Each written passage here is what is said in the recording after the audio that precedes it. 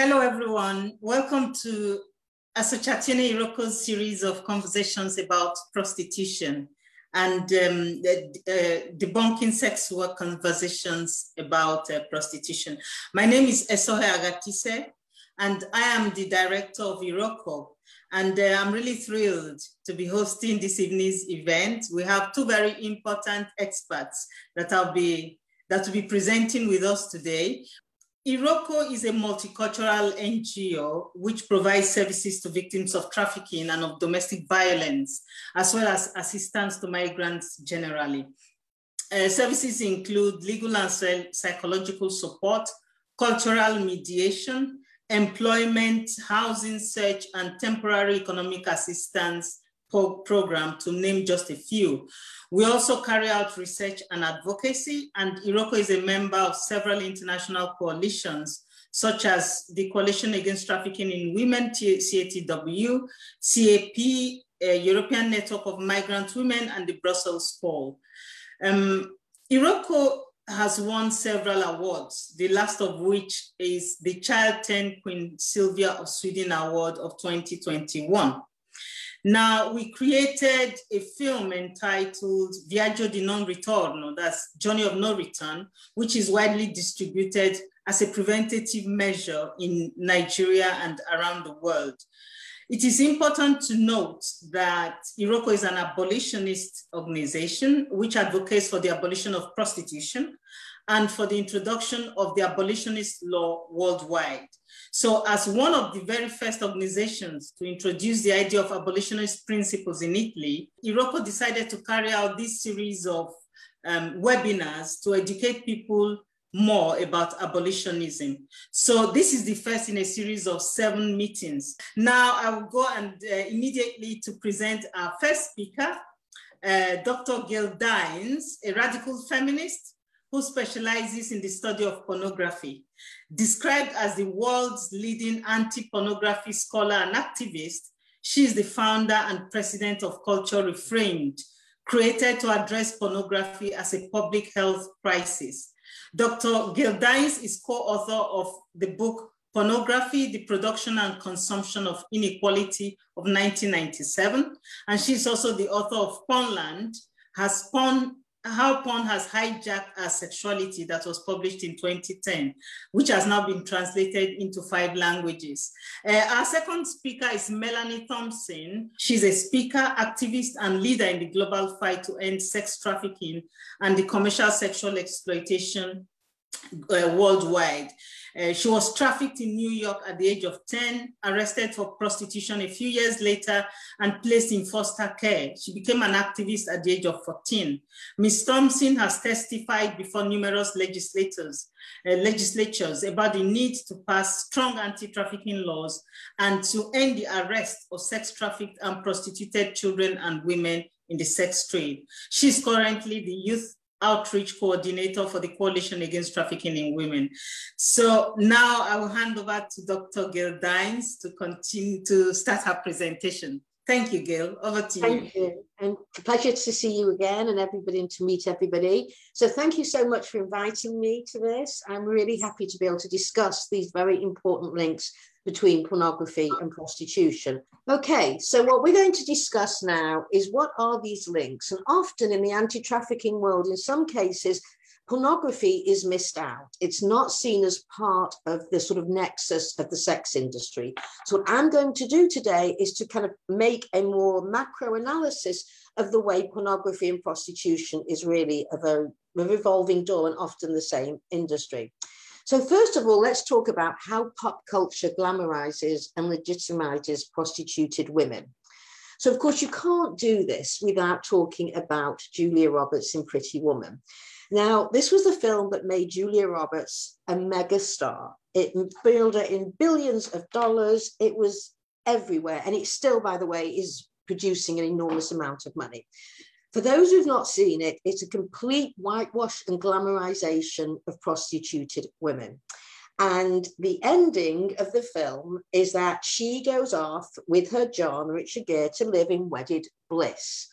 So let's think about this for a moment. Hollywood, whenever they hit on a film that makes tons of money, what do? they always do a sequel. So where's Pretty Woman Part 2, 3, 4, 5, 6, 7? The question is, why was there no such sequel? Well, let's just play this out for a minute, the reality of what would have been. So this prostituted woman goes off on a honeymoon with her John. Are they going to live in wedded bliss?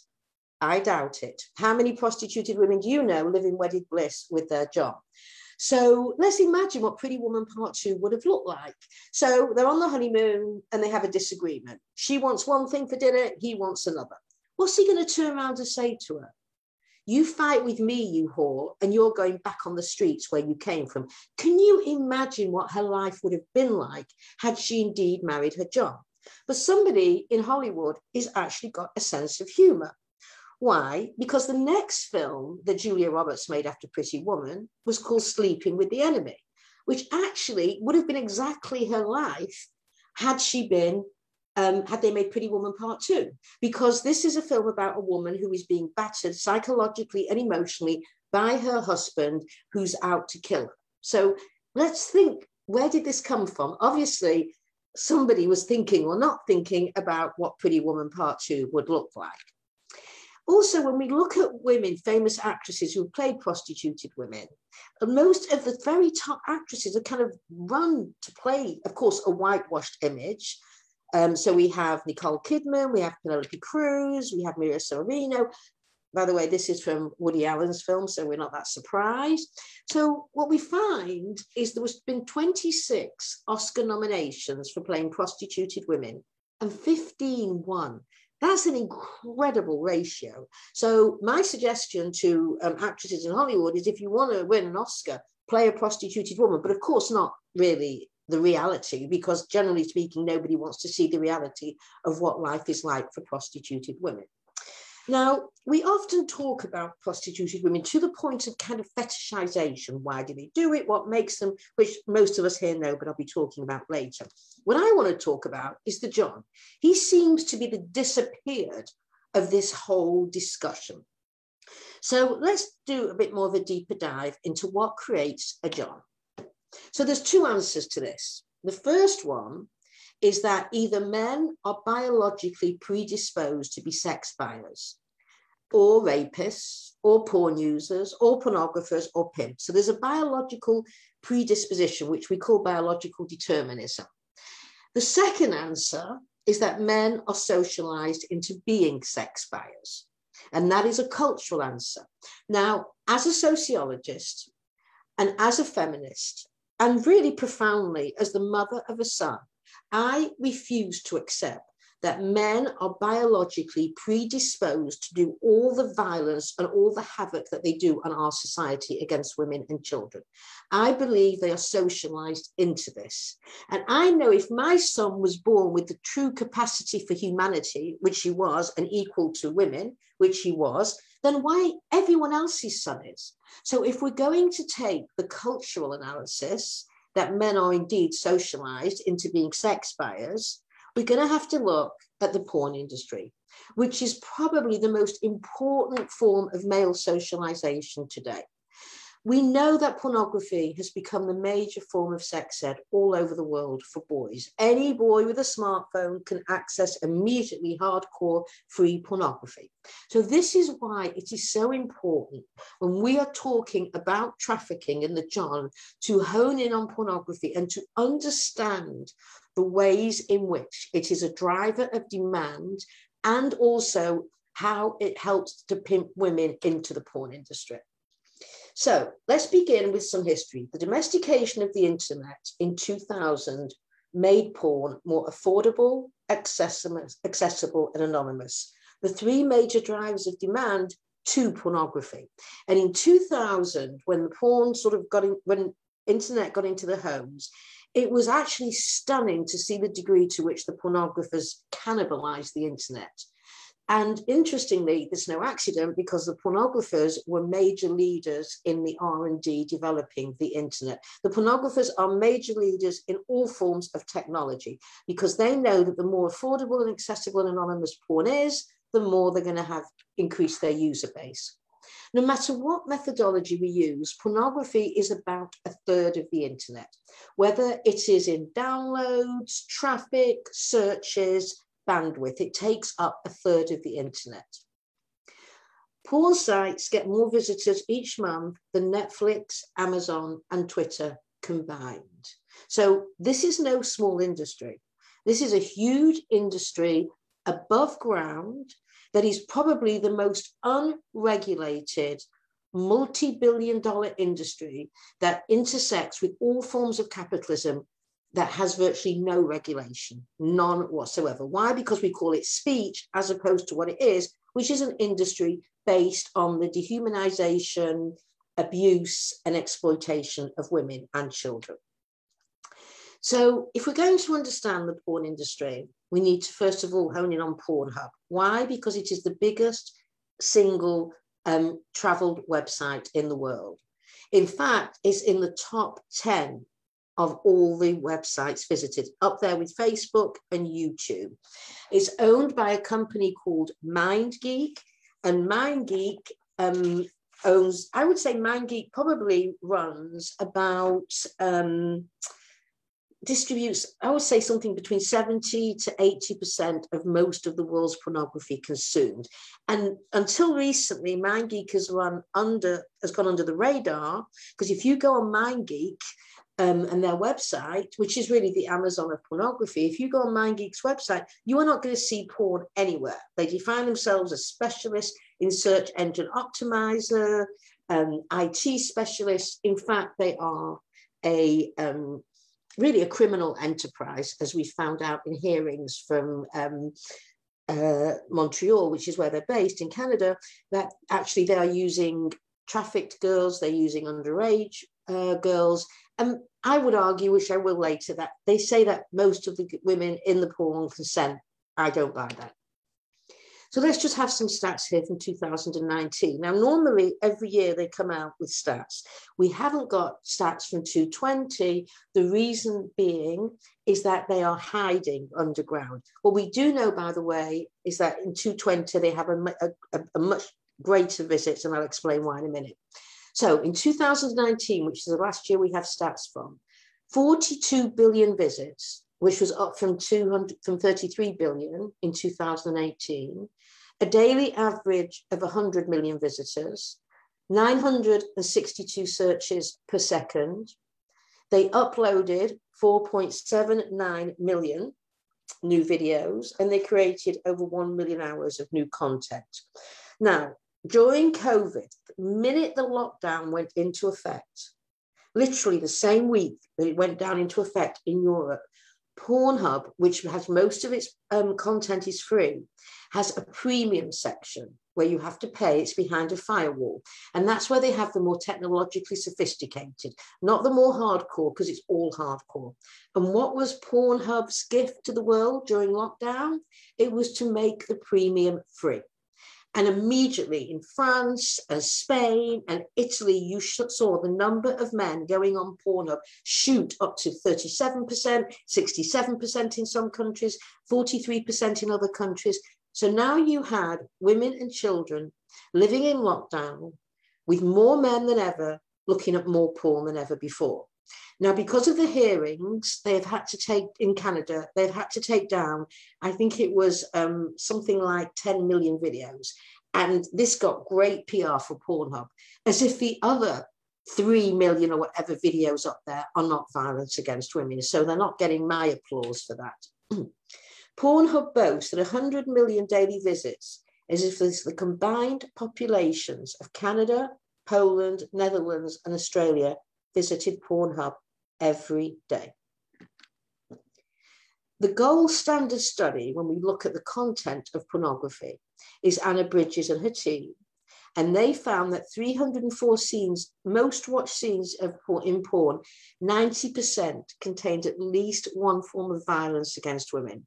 And in fact, her latest finding, which she's updating, is that now it's more like 100%. And you know what? It doesn't surprise me. From somebody who spent too much of their life looking at porn, I don't think I've ever seen anything that's not violent on Pornhub or other sites. Let me explain what's the major content in all mainstream porn. Now, what I'm talking about here is pornography that is free, accessible to any kid, and the average age of first viewing porn in a lot of the studies is around 11, but we're now getting evidence that it's younger and often 8 years old. And that is for kids often not looking for it, it comes at them. So what are these boys and men catapulted into when they get into Pornhub?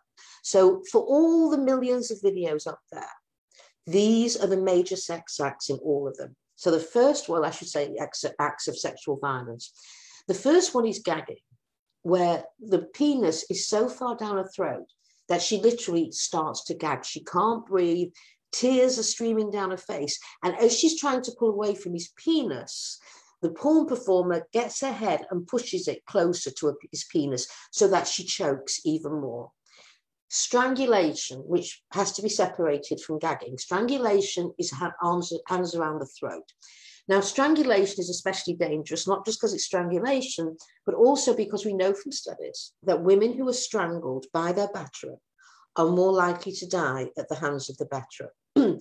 We also know that the effects of strangulation can take up to a week to hit in. So you can be strangled, and I've seen this in pornography, where women are strangled, their eyes roll back, almost to the point of passing out. Then you can think you're okay, go to bed one day and die in your sleep, anytime up to a week later, because it can take that length of time for the actual throat to swell up. And also what we find is that men who strangle women to death during sex can use the rough sex defense. Now, in England, they have made that impossible. But in many countries, when men strangle women and they argue she wanted it and it was rough sex, they use that as defense. And in some cases, they get off on it. They don't get charged. Now, rough anal sex is another one of the most common acts. And this is, when I say rough anal sex, I mean pounding anal sex, to the point that many women in the porn industry have to have their anuses sewn up because they drop out of their body. They get anal prolapses. So rough anal sex, ejaculation on face, standard scene. I don't think I've ever watched a porn scene which doesn't end with the men ejaculating on her face and increasingly into her eyes. And studies have found that when men are interviewed and they say the thing they really want to do is ejaculate on the face, and they're asked why, what they find is, first of all, they say, well, it gives me power over her, which it does because they're standing up and ejaculating down onto her face. But then they say, but you know what's really a turn on? I know she hates it. So just think about this. What pornography has done has shifted the sexual templates of boys and men to the degree that what arouses them is what women hate. Now, we've always had that, but not to the same degree that we have now, because we haven't had the same propaganda, as big a propaganda machine as we now have with pornography. And again, spitting in her face, slapping, you name it. So the average porn scene on Pornhub that boys and men see, this is for free, is a woman being gagged, being strangled, being orally, anally, vaginally pounded away, spitting in her face, calling her a bitch, a whore, a cum dumpster. And the end is 3, 4, 5 men ejaculating on her face and, as I said, into her eye. Before the porn industry shut down because of COVID, there was a gonorrhea of the eye going round, and it was antibiotic resistant. And as one of the people I interviewed in the porn industry said, have you ever seen what somebody looks like with gonorrhea of the eye? So this is your standard porn scene. This is not considered hardcore. I do not go near hardcore anymore. I can't deal with what's considered hardcore, which is actually, well, this is torture, but this is hardcore, is considered one step beyond, where they actually electrocute her labia and waterboard her. They don't do that on Pornhub, but all of these things can be considered torture. So I want to give you an example. This is gagonmycock.com. We fuck them in the face till they cry. And these women cry. They cry all the time because they're not actresses. They're young women, often living in places where they're looking at minimum wage jobs if they're lucky, They think they can make money from pornography. The pornography industry has a huge, well-oiled PR machine. So they think they're going to be a star. So I want to read you from some text from Gag Me and Then Fuck Me. It says, do you know what we say to things like romance and foreplay? We say, fuck off. We take gorgeous young bitches and do what every man would really like to do. We make them gag till their makeup starts running, and then we give them a sticky bath. Now, look how clever this is. Do you know what we say to things like romance and foreplay? We say, fuck off. We take gorgeous young bitches and do what every man would really like to do. Not every man wants to do this. But if you are 11, 12, 13, 15, you've got a minimal repertoire of your own sexual life. You don't know whether this is true or not. And they are telling you every man would really like to do. So what they're doing is they're throwing out to 11, 12, 13-year-old boys, you want to be a real man? This is what you have to do. This is your rite of passage into masculinity. Now let's go into an example of rough anal sex. And this is the promotional copy for a film called Anally Ripped Whores. You see, they're not flying under the radar here about the level of violence they're using. So this is what it comes with this. This is the tag. We at Pure Filth know exactly what you want. Chicks being ass fucked till their sphincters are pink, puffy, and totally blown out. Adult diapers just might be in store for these whores when their work is done. Now remember, everything I get to, everything you see here is what you can get to for free at any age. No age verification whatsoever. So we at Pure Filth know exactly what you want. No, they don't. Do not tell me that the average kid who puts boobies or butts into porn is looking for this. He thinks maybe he'll be lucky if he sees a pair of breasts or a naked woman. Do you think he thinks he's going to be catapulted into a world of sexual torture? So the question becomes, what is the impact on him? What is going to happen to him when he is expecting to see one thing and he gets to see another? So what do we know? Well, we have 40 years of empirical research that tells us about the health effects on men and boys after using pornography.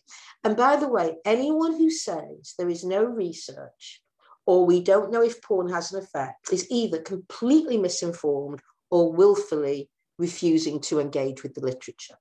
So what do we know? We know the earlier boys get to porn and the more they watch, and this is true for men as well, the more they have limited capacity for intimacy, more likely to use coercive tactics, including sexting, sexual harassment, rape, involved in risky sexual behavior, increased anxiety and depression, habitual and addictive use, and now we're finding increased erectile dysfunction, which is really interesting because the erectile dysfunction is what everyone's focused on. Because, of course, if men can't get an erections, then it's an emergency situation. Forget that what's happening to women in porn is not considered that important. The erectile dysfunction becomes an emergency situation. So what I'm arguing is mainstream hardcore porn is a major driver of demand for trafficked women. Why? Because if you are brought up with porn, which increasingly men all over the world are, what kind of sex are you going to want? You're not going to want sex with intimacy and connection. You're going to want the kind of sex that, well, violence that you have been masturbating to and you have found arising. Asking a man or boy who has been brought up on porn to have intimate connected sex is like asking a whiskey drinker to go back to beer. It's not going to do anything. So who are they going to go to? Who are men who have been brought up on porn, which is increasingly the vast majority of them, going to go to get porn sex? They're going to go to that group of women who can't say no. Because if you're trafficked, you can't say no because you will be murdered or beaten to death or something by your pimp. So this is, we will never, ever deal with trafficking unless we deal with pornography. The two are completely interconnected. And I'm so glad I'm being asked to speak here because there's so many organizations in the anti-trafficking world that will not touch pornography at all. And if you're not going to look at pornography, you are not going to be addressing one of the root causes of demand. So I want to give, many of you probably know Melissa Farley's great work. And so Melissa was kind enough to send me some quotes from her research. And so here are some of the quotes. I know porn stars, these are from John's, by the way. They enjoy sex on film more than other prostitutes. Note here that they themselves, the porn users and the Johns, are saying women in porn are prostitutes. They're seeing the connection, or prostituted, I would say. Another one, whenever I went for sex, I'd try new styles I'd seen in sex movies. Another one, we want to follow what we see in porn. Another one, we all collectively want to try after watching sex movies that shows gang rape.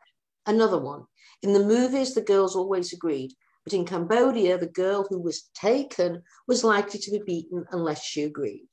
And if you've not read Melissa Farley's research or been on her website, then I definitely suggest that you do, because she's got an incredible amount of research up there. Now, porn and prostitution are not considered violence against women because the argument is that women, quote, consent. So let's give you an example from the Open Society. Sex work, of course, a phrase that completely renders invisible the violence done to women, and by the way, also legitimizes the pimp and the John. Sex work is a consensual transaction between adults where the act of selling or buying sexual services is not a violation of human rights. Right, this is like stepping into a rabbit hole of 1984. That it's consensual, evidently, and it's between, quote, adults. Notice they don't sex-base this at all, because it's not between adults. It's usually between women as an oppressed sex class and men as an oppressor sex class, where the act of selling or buying, see, same thing, selling or buying. Nothing different between you selling it and I'm buying it. Is basically not a violation of human rights. And I'm sure most of us on this webinar know absolutely it is a profound violation of the human rights of women and children. Now, we know that women consent under conditions of opportunity and constraint. So the constraints for most women in the world is poverty, racism, histories of sexual abuse, histories of substance abuse. And if you haven't got a substance abuse before you get into the sex industry, there's very likelihood you're going to develop it just to be able to survive what's going to happen to your body. Of course, being pimped out. And the other constraint is the grooming of women and girls in patriarchy into consenting. The patriarchal culture is one mass perp groomer. It grooms girls and women into thinking themselves as disposable sex objects, or in the porn language, disposable fuck objects. And this turns women and girls into compliant victims. So this is not consent. And I would go as far as to say that the vast majority of women, the vast majority, do not consent, but are compliant victims into the sex industry with constraints that are often hidden because they're systemic, and we don't often talk about systemic reality. So the connections, many women in porn are prostituted into the industry.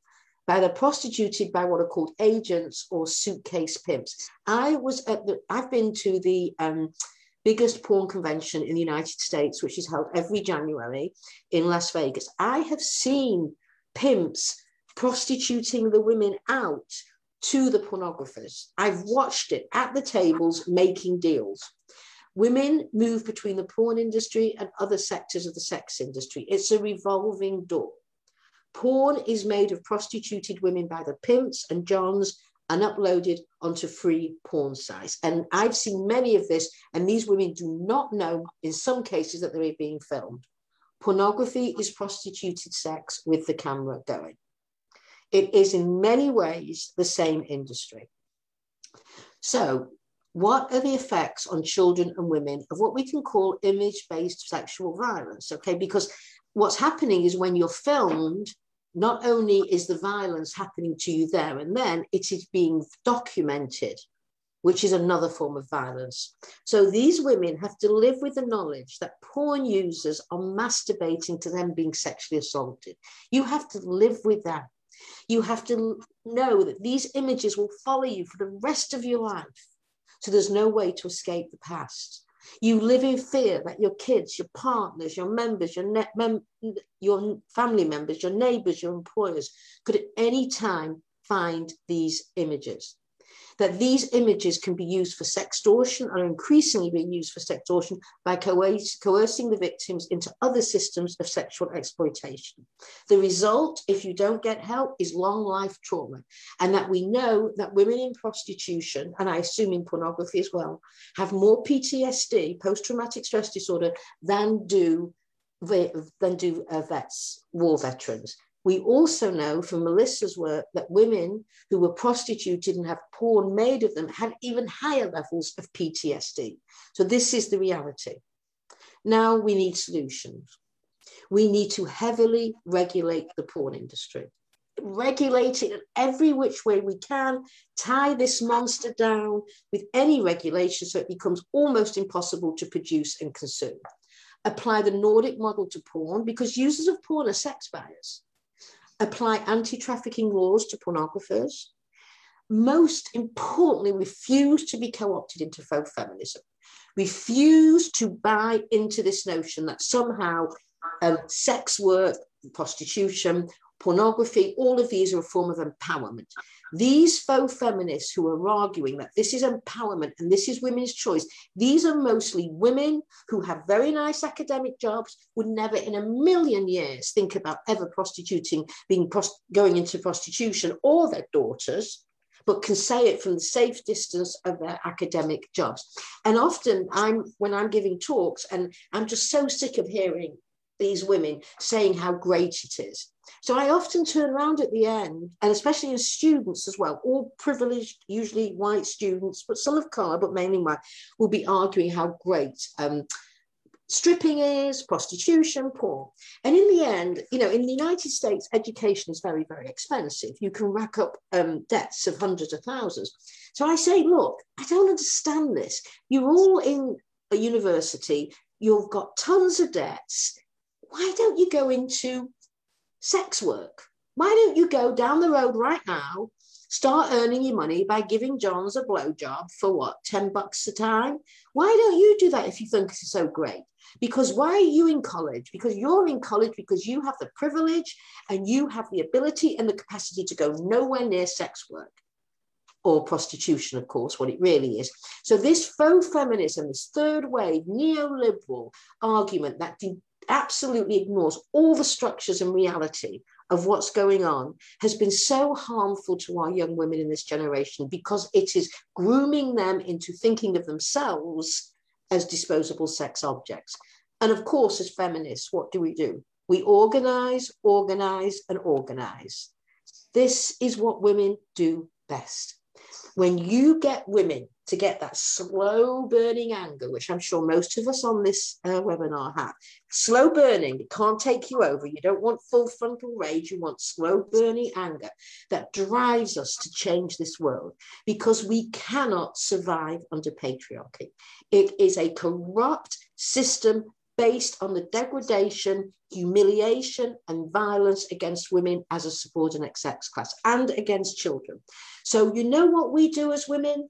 We fight, and I'm going to stop sharing my screen to just end with this, and to say that we have to take back feminism, real feminism, the radical feminism that drove us all to do this work, that made it perfectly clear what's going on. We have to get rid of the faux feminism. We have to become the go-to feminism because we're not doing our girls any good by telling them that they're being empowered by being sexually exploited. And we can do this. We've done this before. And when women join together with this slow burning rage, we are literally an unstoppable force. Nothing will get in our way. No man, no system of patriarchy, no system of racism, no system of capitalism. We can dismantle these systems brick by brick. And indeed, that is our job description as radical feminists. So thank you. Thank you very much, Gail. I mean, that is powerful, really powerful. We can do this. one brick at a time. And I'm so pleased to listen to you. I mean, I could stay here for hours to listen to you. Unhappily, we haven't had Melanie. I think she's had some problems joining us. So we will continue the conversation with you. We have about 4 comments or questions, and we can answer that, but I also have a few questions I would like to discuss with you. But first and foremost, I would like to go to the questions on the Q&A so that we can have direct response from you to them. So I want to thank the first person who commented. Rebecca commented, and that is a very powerful testimony where she spoke about what happens, you know, confirming a lot of what you said, Gail, you know, where she spoke about her own personal experience. She's also an expert speaker, lived experience of the harms of prostitution and pornography. And then the question of the revolving door that is often ignored by sex work propaganda all the time, where they say that, and she says it is normal that the prostituted women do many aspects of the sex trade. And so there is this connection. She also confirms the connection between prostitution and pornography and the need to bring them together.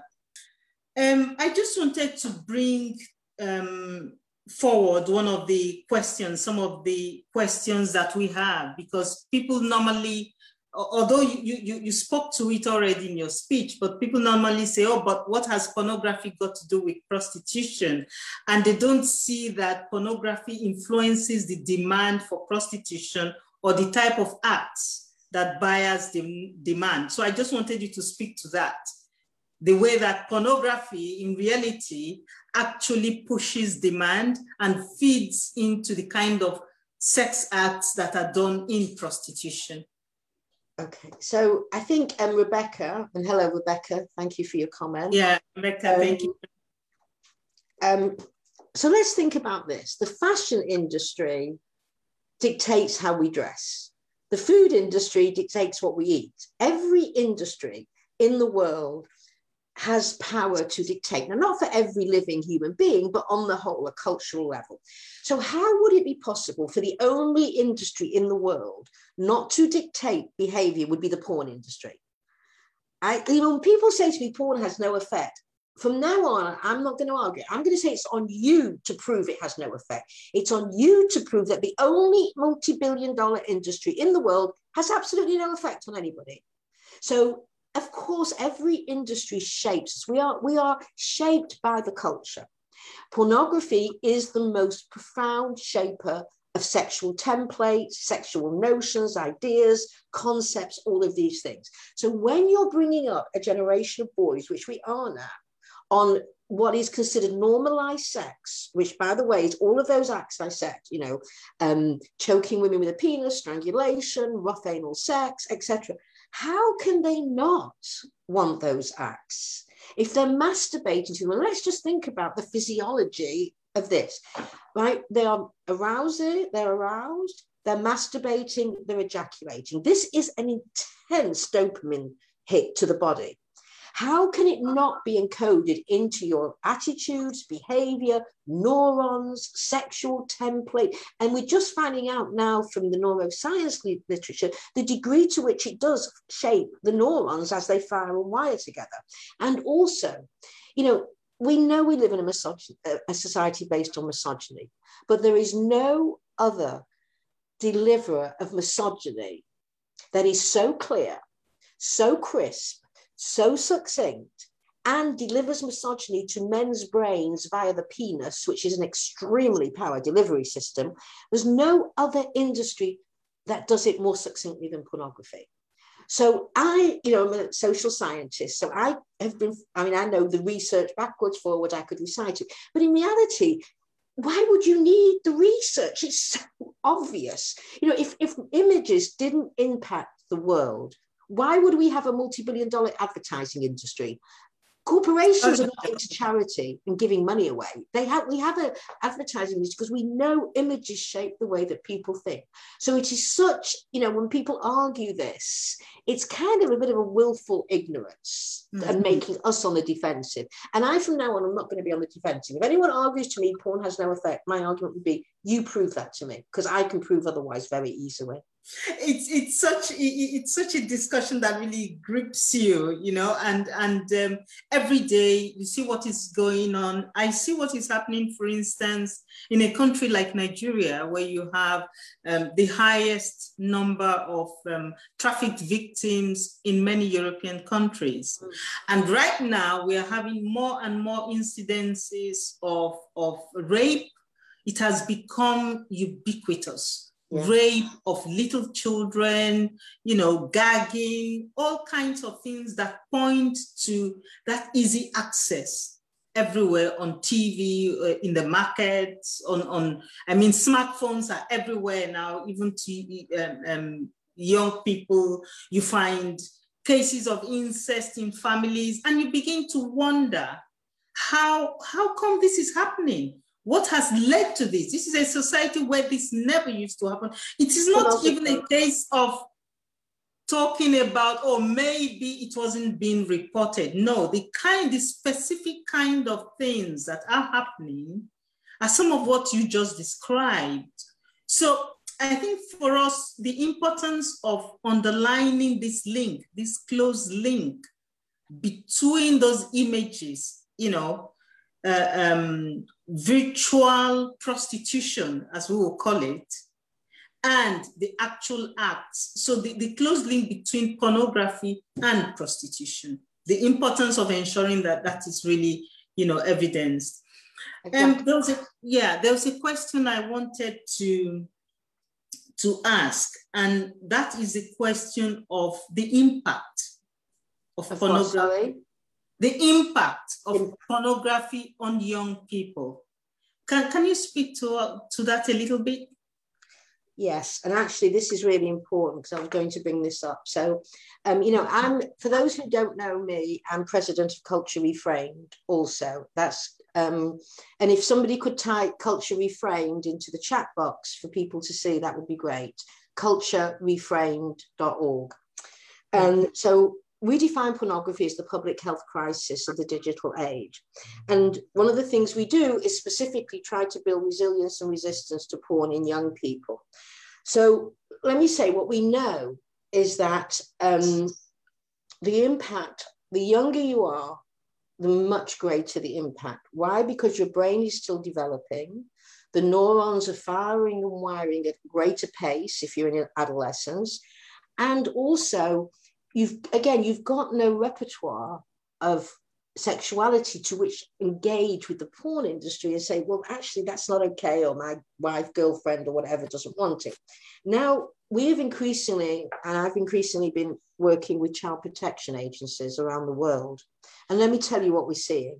And I'm just going to throw out a trigger warning here because it's very upsetting. So It used to be, so what we're seeing, number one, is a large increase on child rape, boy on girl rape.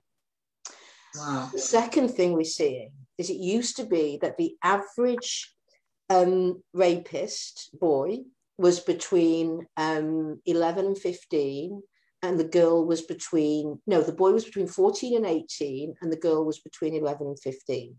Now, after my interviews across many countries, I am hearing exactly the same thing. The average age of the rapist is 8 to 11, and the victim is 3 to 7, 3 years to 7 years. And it is usually their sisters, their cousins, anyone they can get their hands on. So the women who it's mainly women in child protection, few men, but mainly women, they are going nuts because nobody is speaking about this. Nobody is talking about this. And at Culture Reframed, we're about to commission research, the first piece of empirical research from child protection agencies on what is going on, because it's not out there. Nobody's talking about it. So here you are. So, I'll give you an example. I was speaking to one child protection, and again, I'm giving trigger warnings here, but I think this is important. And she was telling me that one case she had was a 7-year-old boy was watching porn on his cell phone with his hand down his sister's diaper, masturbating her. Now that's the least upsetting story, because I mean the others I'm not going to traumatize people with, but I mean, when I come off those calls, I really don't know what to do with myself, because this is a level of unbelievable violence we're seeing boys perpetrate on girls. And in a way, we should also think about boys who see porn are also, it's a form of sexual abuse. To actually have to witness that at a young age, I think of my son. What would my son, if he was 9 or 10, had gone on, luckily he's in his 30s now, so we didn't have this issue, but what if he had gone on at 9 or 10 and watched porn? He would not be the man he is today. He'd be a completely different human being. And how would he make sense of those images? How does that 8-year-old boy? So I think as well, you know, pornography is a form of sexual abuse against kids. Now, what we know also is there was a comment now from someone, I think Nigerian, who said that there's a case in her line of work, a case of a 17-year-old boy who raped a 5-year-old girl who was his neighbor because he wanted to practice what he had watched in a porn video, you see. And so in confirmation of what you're just saying, the way that these images, who knows from what age that boy started watching porn and then tried it out, as he said, on a 5-year-old child. This is the story I hear everywhere. I hear this in all the interviews that I have done with child protection agents. This is all they can talk about, because this is all they're seeing. And it used to be, if a young boy was raping a girl, that you could be pretty sure he too had been sexually abused and was playing out his. Now they say that they're not finding that these boys themselves have not been sexually abused by a perpetrator, although we could argue by pornography they have, but not by a human being, an individual perpetrator. So, I mean, I think we are at a precipice. We are on the edge of absolutely a tsunami of child rape, a tsunami, especially since the lockdown. Kids who did not have access to different types of digital platforms, etc., or even devices, have now, all of them have got them. And I want to give you an example of what happened. I was speaking at a school, and they gave all their kids digital devices, and they were doing a class online. And this was, I think, they were around 10 or 11 years old. And they bought the rights to do this class online. It wasn't just by any means an open platform, right? It was a class they bought. The kids are doing their work. Within 10 minutes, they had perpetrators all over that class trying to connect with the girls. Within 10, they had to shut the class down. And this was a private class. So this is how clever these predators are.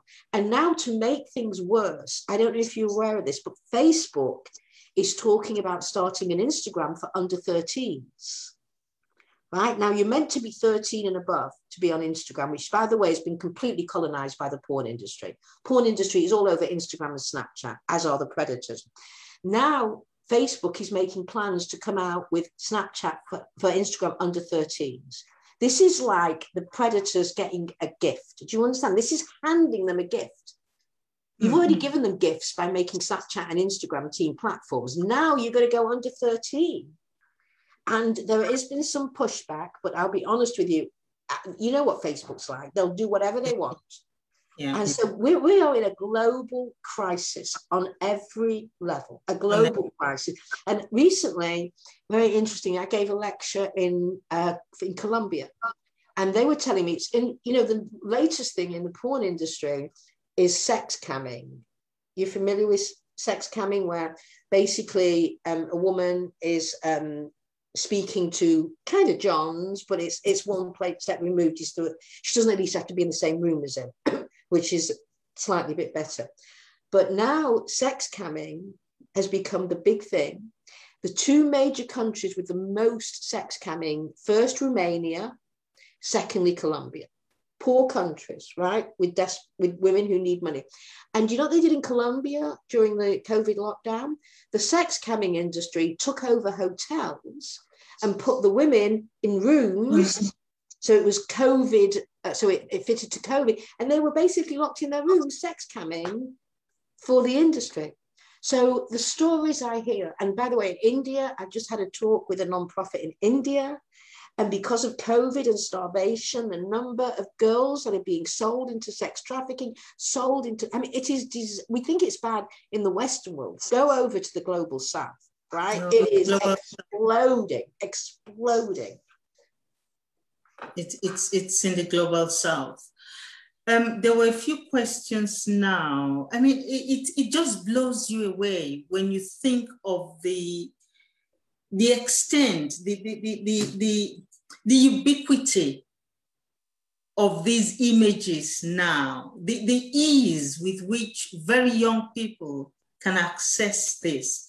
The way this is like, it's going faster than a fire, the way it's spreading all over. Because in a minute, in a second, a fraction of a second, those images are on the other side of the world. It's influencing, young people everywhere to want to follow. And this idea of a common kind of culture that is, if you can follow up this kind of behavior on this side of the way people, as you said, dressing, food, everything is influenced, by online images that are so easy now to access. Someone asked a question about what we can do. How do we deal with this? In your view, do you think, you already spoke to the question of laws and policies that respond only to prostitution and does not really talk about pornography. In your view, don't you think it's best that the laws and policies we have should treat prostitution and pornography not as separate phenomena, but as the same thing? That the laws we use on prostitution and trafficking should actually also be used with pornography? Well, yes and no.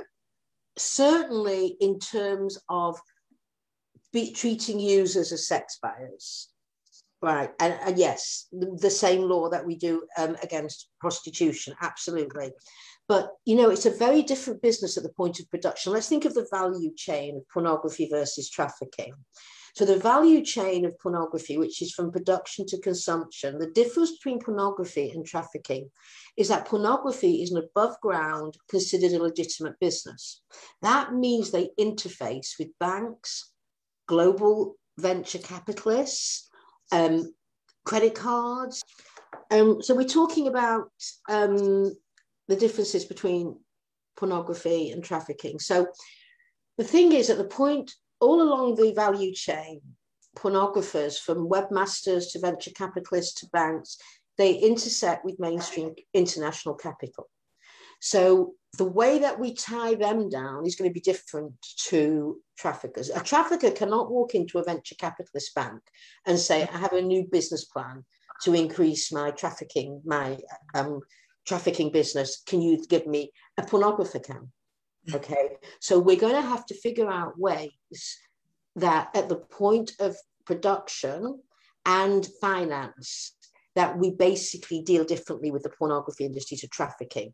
So one of the things that we're talking about is, first, and these are the pornography industry, like all above ground industries, does not want any regulation. Every industry, no matter who they are, fights regulation. Nobody fights it more than the porn industry.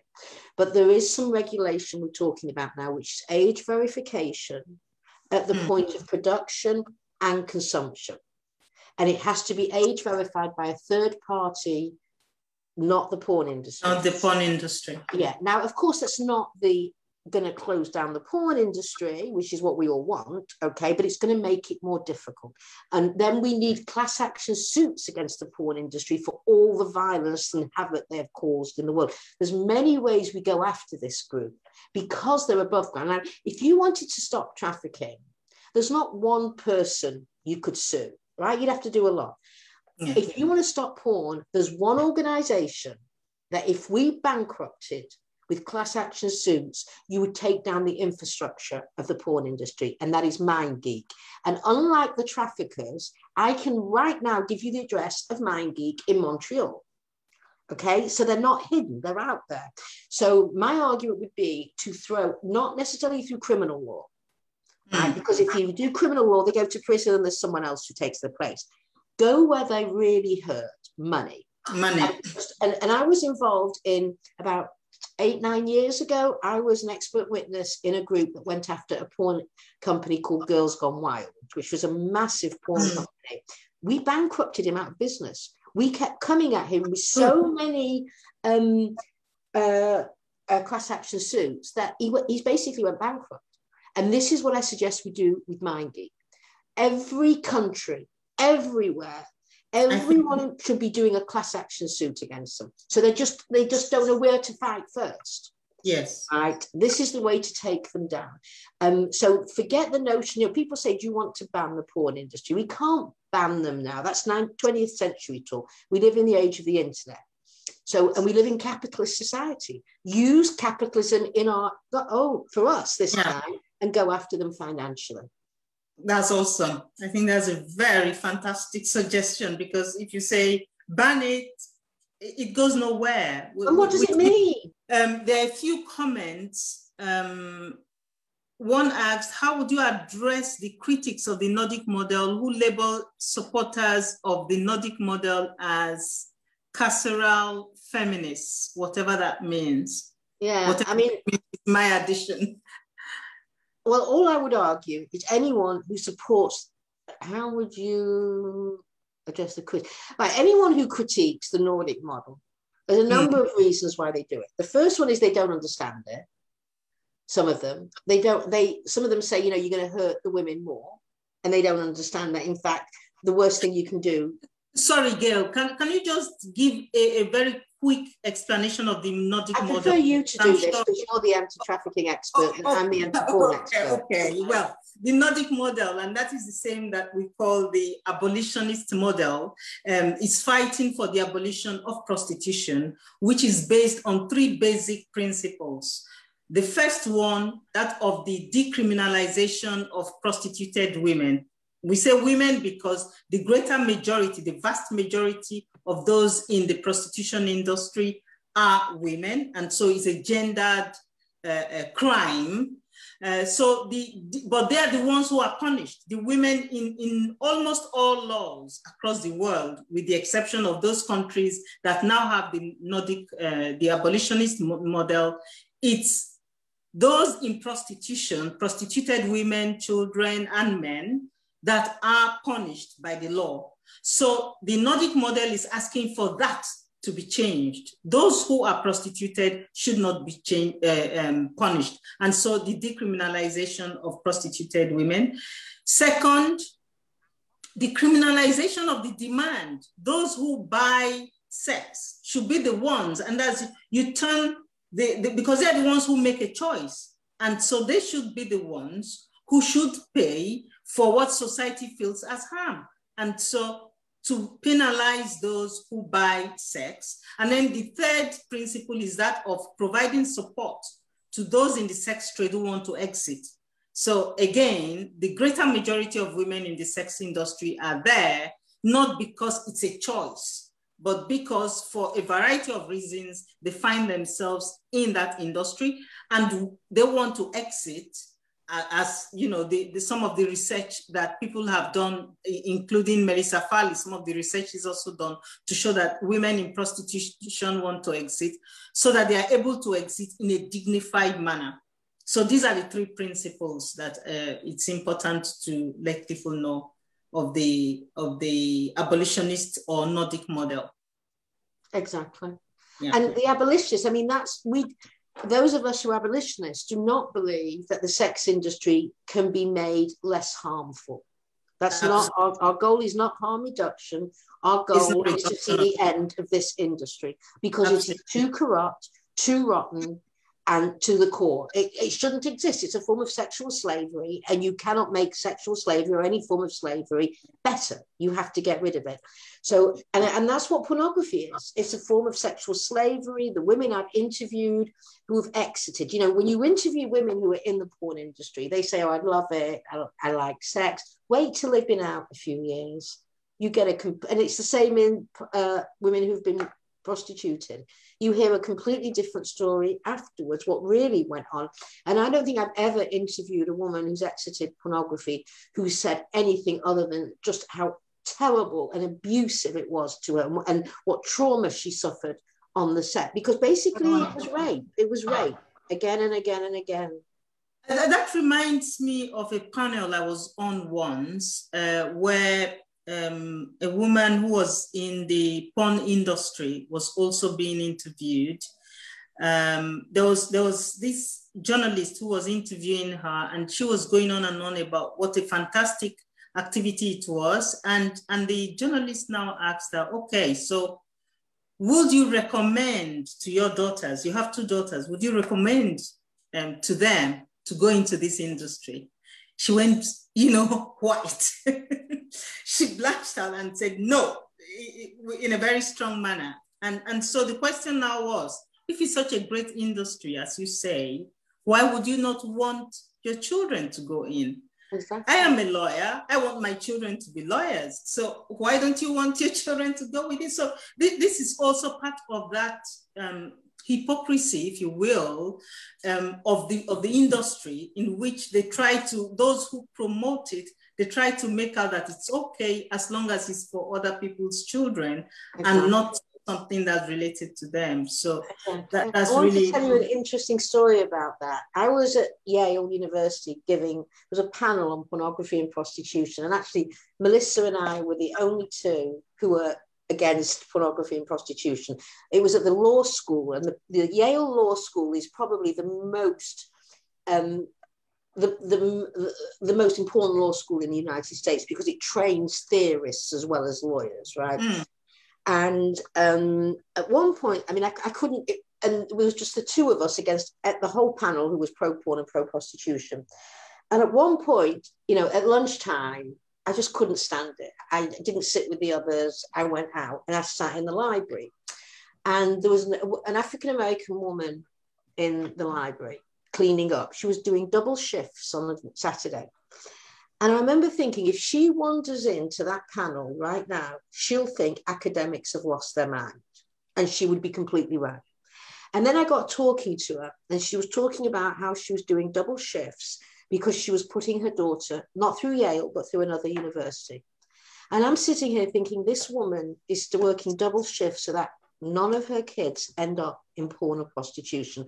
And those morons sitting on the Yale law panel, all from Yale Law School, all at the top law school, saying how great porn and prostitution is. I mean, it made my blood boil, when you think of what women will do to keep their daughters out of that. Poor women will take on, 2, 3, 4, 5 jobs, will do everything they can. And then these white privileged women argue that it's a legitimate form of work for other women's daughters. Other women's daughters. We have 15 minutes left, and there are 3 questions I want to quickly ask you. The first one is, if you had one piece of advice or information to young women today, what would it be? Join the radical feminist movement. Absolutely. Great. Read as much as you can in radical feminism. There's Facebook pages run by radical feminists. Mine's a public page, which is open for discussion on Facebook. People can go there, people post. There's other ones on Facebook that you can join, but start reading Andrea Dworkin, start reading Melissa Farley, start reading Rachel Moran, start reading anything you can get your hands on radical feminism, because radical feminism is the only feminism which understands that the core is women as a subordinate sex class, that this is the core of the issue, and that what we have to do is fight on a systemic level. And it's not woman by woman, man by man, but there has to be overall systemic change. And what was interesting, I taught for 30 years, and all my classes, you know, it was interesting. I used to call it feminist theory, but I should have called it radical feminist theory, of course, because that's what they got. And it was so interesting what would happen. So my students would come in on day one, and I'd say, how many of you are feminists? And like 2 hands would go up. By week 4 of radical feminism, they were ready to tear down the patriarchy with their bare hands. Their rage, and because suddenly their life made sense. You know, I mean, there's no other feminism, liberal feminism, or third wave feminism, or other that absolutely, as a woman, I remember reading Andrea Dworkin at 18, and it was like light bulbs went, this is the world. This makes sense of my, it's like you have a filing cabinet in your head and everything goes click, click, click, click, click, because suddenly it makes sense in a way it never did. So, and my students said at the end of the semester, this has saved my life. I don't know where I would be without this. And I have to say the same for me. Where would I be without? I don't know. I would not be this person I am. A lot of times you find that young people, because they don't seem to have an alternative, you have this massive industry that is, you know, giving them this information right, left, center, that this is cool when you behave like this, when you watch porn, you do porn, that's a good. So when they don't have access to alternative information, they think, oh, it's a desperate situation. And a lot of them, by the time you speak to them, it comes out that they thought there was no alternative.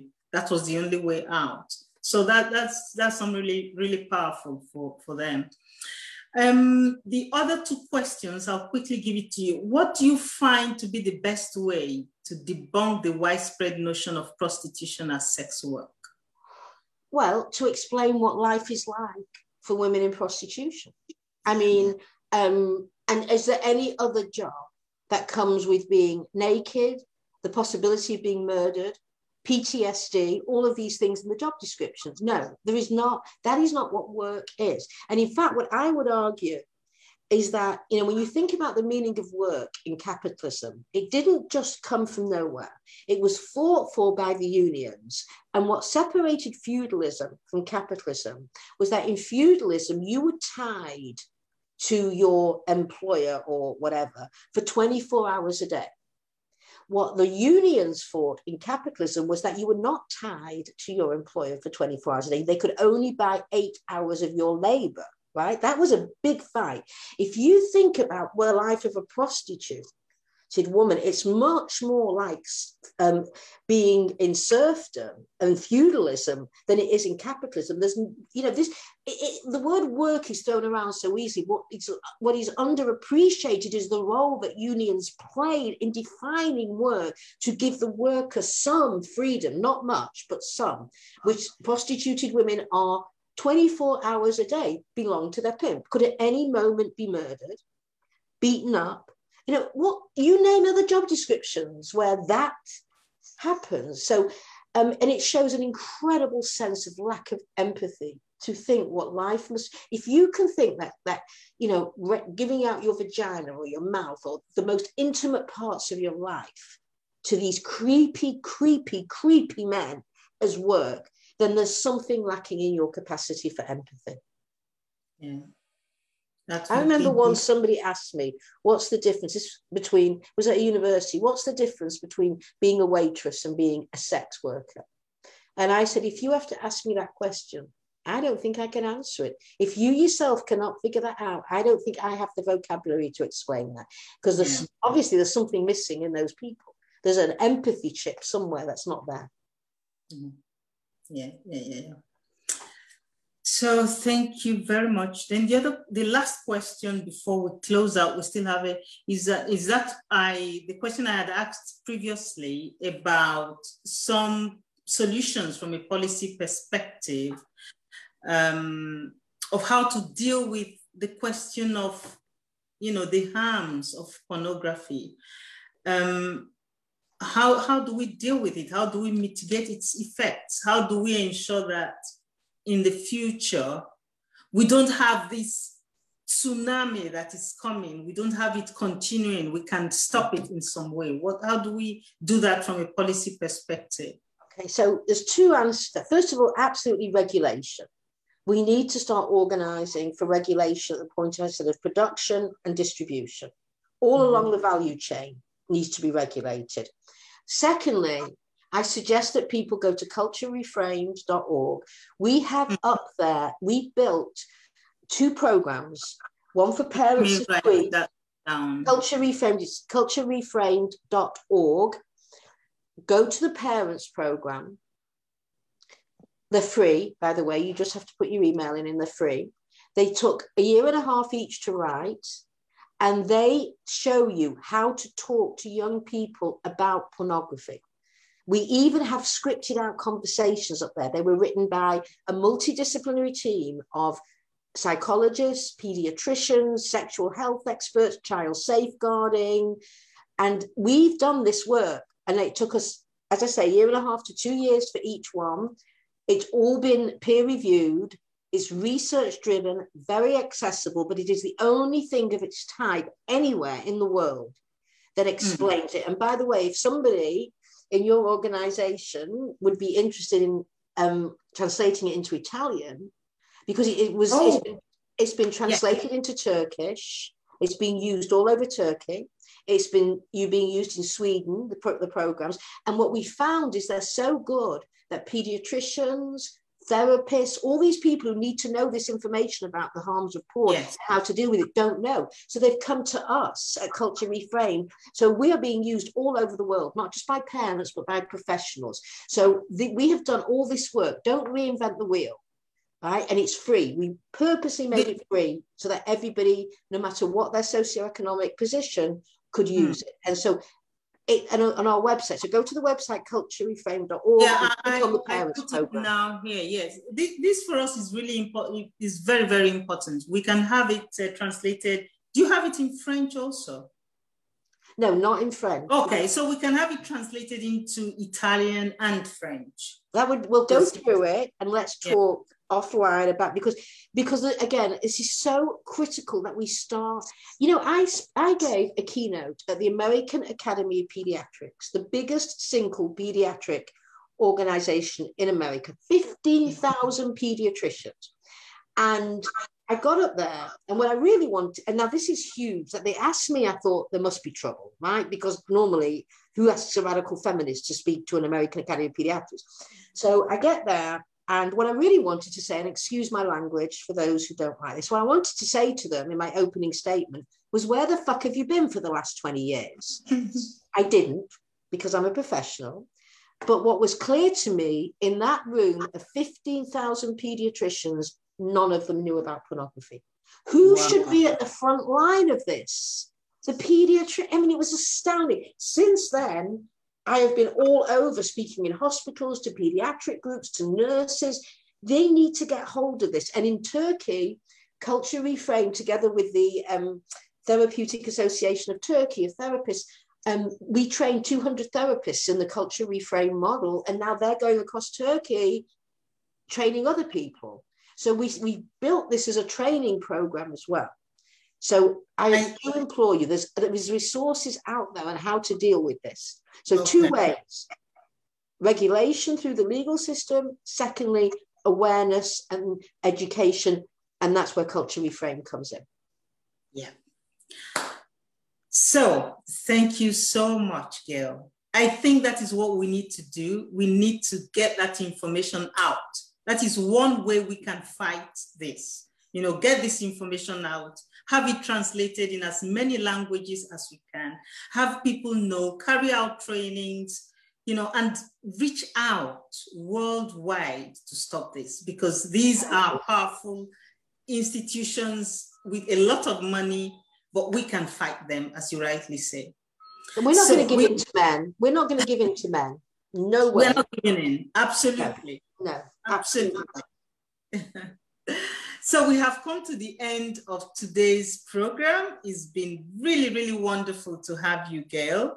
Unhappily, our other panelists could not join us. I think there were issues with some technical issues, and so she was unable to join us. We'll find some other time to bring her, but we've had this wonderful and extremely important conversation with you, Gail, and the training, the new things I keep learning every time I listen to you, the new things I keep learning, and what most especially what we need to do. I mean, I think that is the most important aspect of this, to know the direction. What's the roadmap? How do we deal with this issue? To have that is extremely important, and I want to thank you so much. You're welcome. Thank you for inviting me. It was a pleasure. Thank you.